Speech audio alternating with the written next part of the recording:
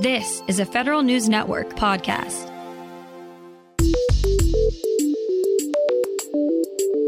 Coming up on today's Federal Newscast, Harry Coker, an alumnus of the NSA and CIA, is nominated to serve as National Cyber Director. In less than a fortnight, the Air Force reinstates its aviation retention bonuses. And a federal contractor is guilty of a $7 million methodology mistake. Oops. Those stories and more in today's Federal Newscast.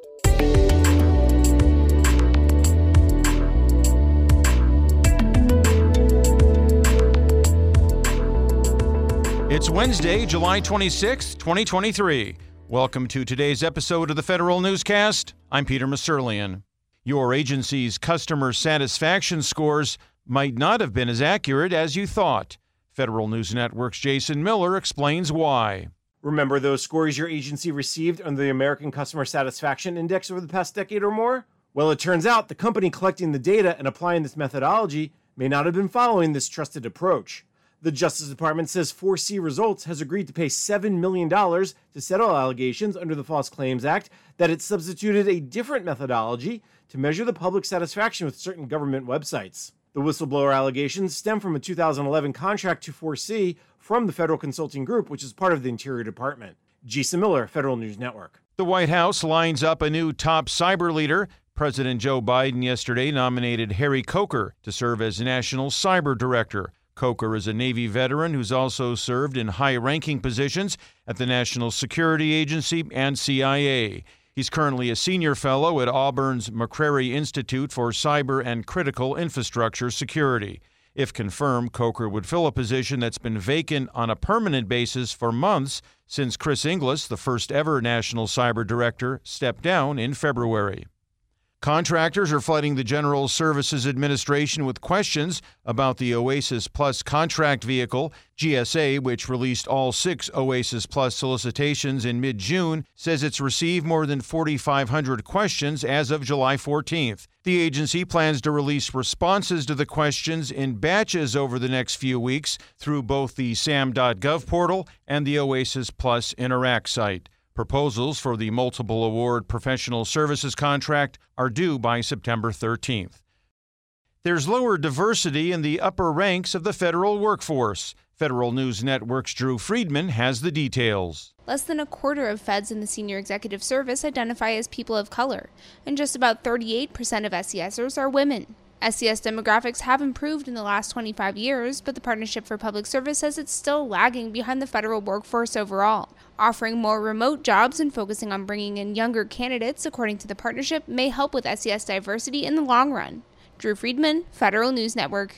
The Veterans Health Administration is in the midst of a record hiring year. Federal News Network's Justin Doubleday has more. VHA has hired more than 43,000 new employees in fiscal 2023, and it's on track to surpass its target of 52,000 new hires by September 30th. That's after the PACT Act gave Veterans Affairs new recruitment authorities to help keep pace with a growing demand for veteran care. VHA's workforce has grown by 4.9% this year, fueled by both record hiring and improved retention. And VHA leaders told reporters this week that they're considering their staffing goals for fiscal 2024. They will likely feature a targeted focus on nursing assistants and other critical occupations where VHA is still coming up short. Justin Doubleday, Federal News Network. The Government Accountability Office is making 3 recommendations to the Department of Labor to help overcome IT modernization challenges for its unemployment insurance program.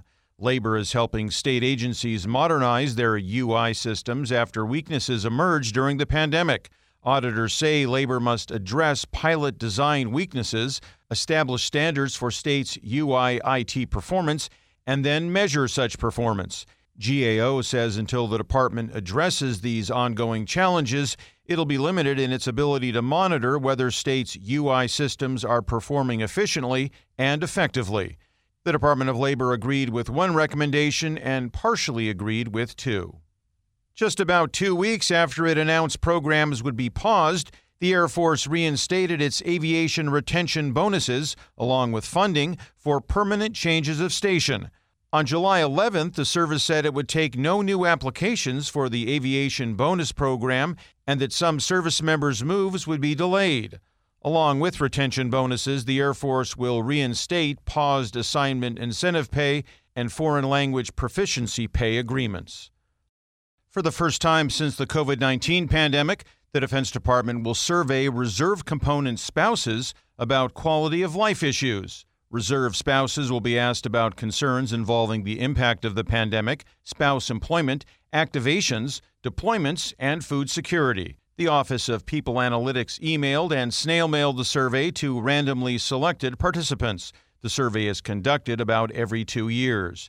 To boost participation, DoD says it made the survey shorter, as it now should take about 15 minutes to complete.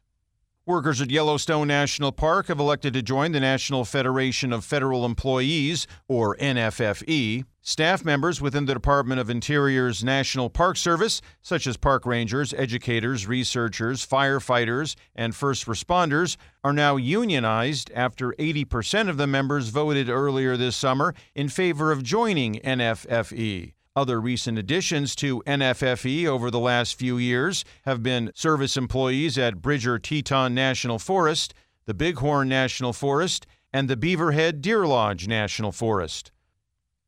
Michigan Senator Gary Peters is questioning the Census Bureau's processes for estimating populations.